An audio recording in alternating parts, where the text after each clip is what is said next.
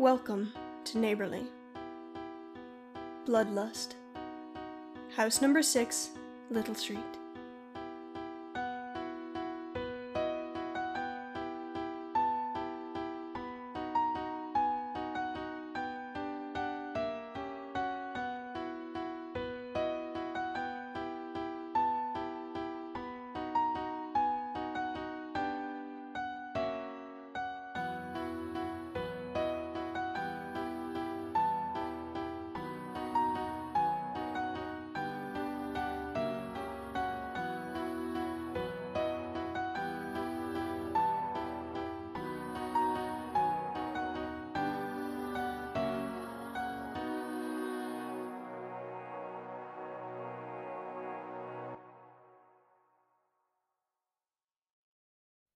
There once was a princess locked up in a tower, wearing the keys of her cage around her neck. Every day she stared out the window at the deep drop from it, the treachery of daring to look. Sometimes she thought if she just stepped off it, she would fly away. Every day she held the key up to the door, wishing for freedom. But oh, the dragons, the dragons. Now, let's take a peek behind the cream curtains of darling little house number 6, sitting proudly in its space on Little Street. It had baby blue walls and a neat, perfectly trimmed front garden that told you all you needed to know about Maria and Robert who lived there. Robert had lived at number 6 for as long as most people could remember, but the house really flourished after he married Maria a few years back after a string of bad relationships. He always said he was unlucky in love until he met Maria, and she always laughed in response, her careful eyes neatly cataloguing everyone's reaction to his statement. She worked tirelessly to keep number 6 spotless, tying up her curls with a scarf and ironing the curtains or polishing the doorknobs. Everything had to be perfect, because if everything is perfect, that would mean that she was here, that she belonged. She had come from a very different part of town, and being relatively new to Little Street, she wanted to be accepted and loved. So she waved at the neighbors and held parties in her pretty perfect house, and when she baked cupcakes, she invited the children in for tea. She loved living here, where everyone was nice, and she loved her husband, who was kind to her and bought her pearl earrings and gorgeous dresses that she never would have imagined owning before she married him. He would come into the room she had converted into an art studio and surprise her with tickets to the next vacation, or simply sit and watch as she worked. She was a full-time artist now. She didn't have to steal away moments from the real world to do what made her happy. It was a dream. She was happy. And yet, she didn't quite feel like she belonged. Maybe it was because Little Street always felt a slight bit off, not quite home. The house was hers, but Little Street always remained Robert's. Or maybe it was the little key in her drawer that taunted her. That key unlocked the basement, which Robert had converted into a little leisure room before they were married. He rarely went into that room, and insisted that she kept the only key with her, but he had asked her not to enter it when he was not around. He said he needed his own space where he could truly be himself, waving his cream hands in her direction before puttering away into his basement. She didn't care what he did down there. She didn't. What bothered her was that he never seemed to clean it. On the weekends, when he helped her run the garden, she often asked him, "Do you want me to tidy the basement?" And the reply came, always, in his smooth voice without fail. "Oh, don't bother, sweetheart. I'll give it a going over later." And yet, he never did. She knew because she had the only key to the room, and he didn't ask her for it. He never took anything into that room, or brought anything out of it. It drove her nuts, thinking about all the dirt and rubbish piling up in that room. What if it had pests? What if the neighborhood knew she had a filthy room in her house? She bet Dorothy from number 1 didn't have a rubbish-collecting basement. She could picture it now. The reason Dorothy refused her invitations to come over was because she didn't want to step foot in a dirty house, considering how well she took care of her own. She asked, and always the same response. "Don't worry, my love, I'll do it later. Later. And all the while dust and rubbish were accumulating in the basement. Had the walls ever been repainted? The furniture dusted? Every rejection from Dorothy was proof. She had met most other neighbors, and they all liked her. But Dorothy, who was spick and span and head of the homeowners association, knew about the basement. That could be the only explanation. That basement was ruining everything. If only she could clean it. It would only take a little time. She'd clean the basement, and then everything would be all right. Everyone would love her, and she'd finally get to belong. That basement was the only thing standing in her way, and Maria knew better than anyone that if you wanted something, you couldn't sit lying and wait. You had to grab it with your hands and work your magic. All it would take was a convenient business trip. Robert often took those, flying away for days at a time, leaving her with her house and her keys in his neighborhood. She'd only need a day to set the basement in order. It would take a month of Sundays before Robert left, and finally, she could gather her things and go down to the basement. He was oblivious to the constant current under her skin, but poor Robert was a particularly unobservant man. Lies and deception did not a happy marriage make. She knew this. Boundaries were important. She'd seen enough of her mother's deteriorating marriage to know it wasn't what she wanted. But this was a good deed. She was just helping her husband out. In a toss between a happy marriage and being accepted by everyone around her, she would have to choose the latter. She couldn't live like this, knowing that all her neighbors were talking about her basement. Guilt was a heavy chain around her throat, but she wouldn't be swayed. Some things were too important. There once was a princess in a tower, wearing the keys of her cage around her neck. Every day she stared out of the window at the deep drop from it, the treachery of daring to look. The dragon always left the doors unlocked, but day after day she remained in that tower with her dragon. Why didn't she leave, you ask? Well, why would you run from someone you love? Maria walked downstairs silently, armed with gloves, her supplies, and a key, with a one-track mind focus on her goal. Ignoring the letter that slid through the postbox, the dust motes that seemed to pause in anticipation, and even an entire door that, with a clearer mind, she would have sworn had not been there before.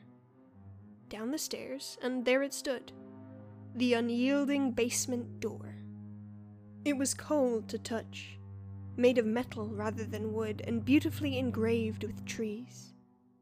It took just one breathless moment to slip the key in and turn it in the lock, before the heavy door swung inwards, slamming into the wall behind it, the key still in her gloved hands. She pocketed it, taking a single step inside to reach for the lights. Do or die time. Christ! The first thing that hit her was the smell. Chemical and processed, the light was fluorescent and cold, flickering on once, twice before it steadied, giving everything in the room a brackish steel glow. The walls were tiled and grimy, as was the floor, but the worst part was on a steel desk in the middle of the room. Soaking in a large glass basin of liquid sat an innocuous-looking arm. Maria walked into the room, opening the door of the refrigerator against the wall, revealing more bodies. Cut up and organized. All the heads in a row, feet in plastic bags, neatly labeled, fingers in a jar. Okay. Okay. She walked out, switching the light off and locking the door behind her. Okay. So her husband was collecting bodies in the basement. Okay. All right. She would lie down for a bit. Okay. A list. She needed a list. Things to do. Should she ask him about it? No. That was stupid, and a surefire way of ending up dead. Had she disturbed anything in the basement? No. There was no way he would find out. Did she know any of the women? No. What should she do next?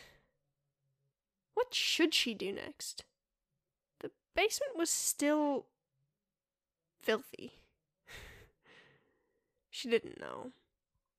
She would figure it all out tomorrow. Everything would still be there tomorrow. The next day, the bodies were still in the basement. Maria went down to check. 6 women, pale due to the loss of blood and the cool temperature they were stored at, with long, neat hair and closed eyes. They could almost be dolls, waiting for an artist to fall in love with them so they could be wished alive again. Their skin was cold to touch as they rested on their delicate necks. Their lips were rough. She could imagine their eyelids fluttering under her gaze. "What had you been like?" she asked the women who in another life she could have fallen in love with. The women, of course, did not respond, because they were still dead. She had to make a plan, decide on a course of action. In the end, it all came down to the single most important question in any marriage. Did she trust her husband?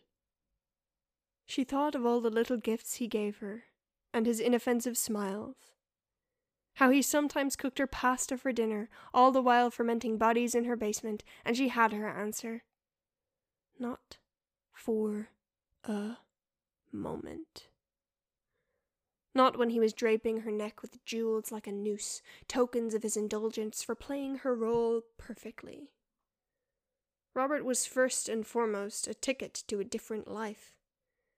And now that he had outlived his usefulness, she would have to figure out what to do with him. He was just another item to be checked off the list. All she needed was a plan, and off went the doorbell, startling her as she sat at the kitchen table. This was all wrong. He wasn't due for another 2 days. Oh God, did he know? Was this all about to go horribly, horribly wrong? Was it Dorothy come to tell her that she had no place in this neighborhood as long as she had skeletons in her dirty closet? No, she had to be calm. She was ruined. She was going to die. Her grip was steel as she opened the door, willing her face not to betray her, and at the door stood a familiar face. Short, dark hair, neatly cropped, wide eyes and full lips, a square jaw, clear brown skin. Where had she seen this person before? Maria couldn't stop the gasp from leaving her lips as her guest's guarded expression turned resolved. "So, you know," the person said, their deep voice barely concealing the underlying fury rolling through it. It was a ghost come to haunt her, wearing the face of one of the women from the basement. "You should probably come in," she replied, "if I don't want to make a scene." The person introduced themselves as C before immediately diving to the heart of the matter. "Is she dead?" "My sister." "Yes," Maria confirmed. "Would you like a cup of tea?" "Did you do it, or him?" "I didn't know, I swear," she said, grabbing C's hand, willing them to believe her. Everything was happening so quickly, she couldn't make sense of it all. C's eyes bored into her soul as if weighing its essence, judging it, judging her. Would she be worthy? She wanted to flinch from this conversation, because saying it out loud made it feel more real, but she felt like C, who wielded truth like a key, would see through her efforts to hide from it. "I only found out a day ago. The bodies are in the basement. He asked me never to go down there." "And you obeyed?" C said, like the idea of it was ridiculous. Because wasn't it? In the grand game that was her marriage, she had been willfully ignorant. Maria fancied herself a tactician, using her husband to get the life she wanted, trading away what was needed for her dreams, for an escape, but he used her just the same. He expected her to play her part, dance in the role given to her, and she had complied. They had both puppeteered each other in this facade of a marriage. He asked. He was my husband, and I loved him. C raised an eyebrow. I loved what he could provide me with. I didn't expect a love or a grand fairy tale romance. All I ever wanted was an escape. The tears rolled down her cheeks, and for once they weren't a weapon. Somehow, in this space, she could breathe without running the math on it first. Just how much of her life had gone like this, in these schemes? And right here in the middle, he had betrayed her. Refused to play his part the way she did. He had ruined everything she had worked to get. After all this running, still, she was in a house she hated, with people who would kill her if they could. "Hey, it's not your fault," she whispered. "He's the one with blood on his hands." He was, and he had to pay. For the other women, of course, but more importantly for her. They were already dead. She was the one who had to live with this. She looked uncomfortable, but pushed on. "I only ran into him a month back before remembering that he broke up with Gracie a year before she went missing. I was hoping to collect—" "Let's kill him," Maria decided. "What?" she sputtered. "You can't just go deciding to kill people. That's not right. We should try to get justice. I was the only one who even remembered I had a sister once he was done with her." "You won't get justice, I mean. Besides, I like my life here. I like this neighborhood, and all the things I have, and even Dorothy, who refuses my invitations for a family dinner. If this comes out, I'll be ruined. I can't have that, and I won't. Killing him is the easier thing to do." And once a decision like that is taken, said aloud, the words occupying space, it's awfully hard to undo it. Everyone's always listening. There once was a witch in a tower with the dragons that ensnared her. But hadn't she ensnared them as well? When you love someone enough to let them cage you, aren't you tying them to you as well?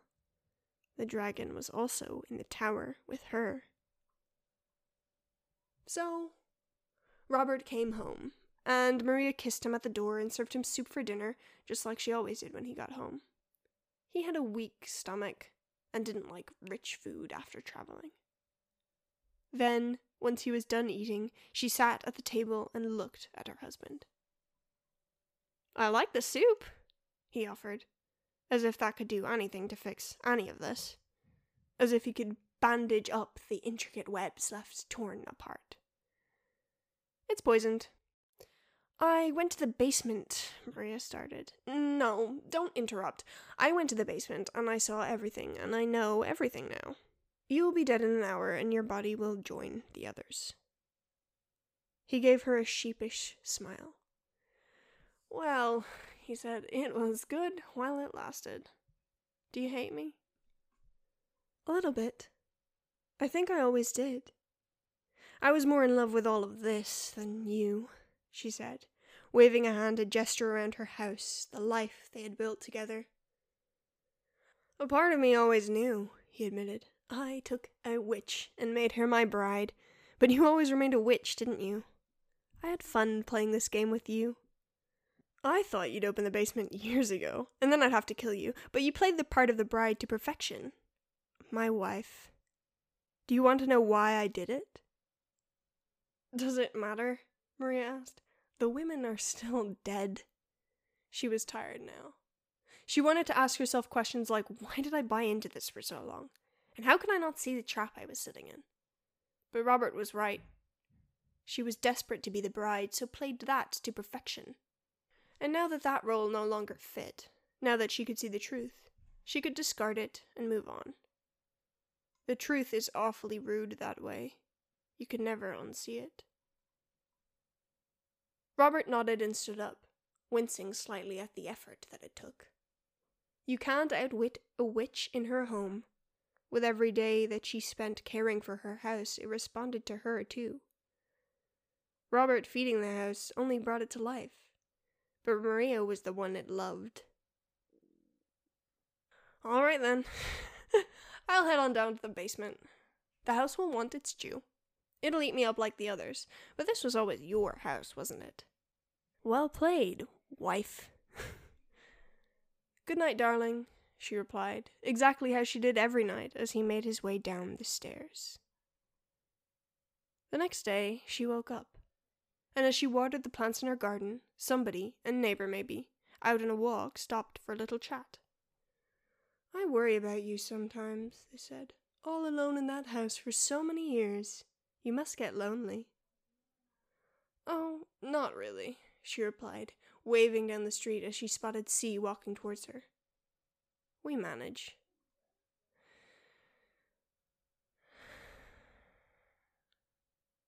There once was a witch in a tower, wearing the keys of her home around her neck.